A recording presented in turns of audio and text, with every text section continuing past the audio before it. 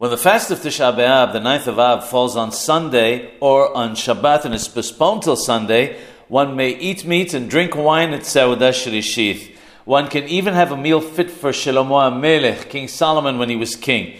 Indeed, detracting from the meal in any fashion because of mourning, because of Abeluth, is forbidden.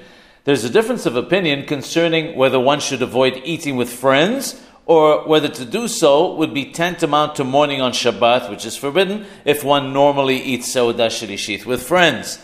Eating together with members of one's family is permitted according to all opinions, however, and one says the Zimun if 3 or more males eat the meal together. The only proviso is that one must finish the meal before sunset.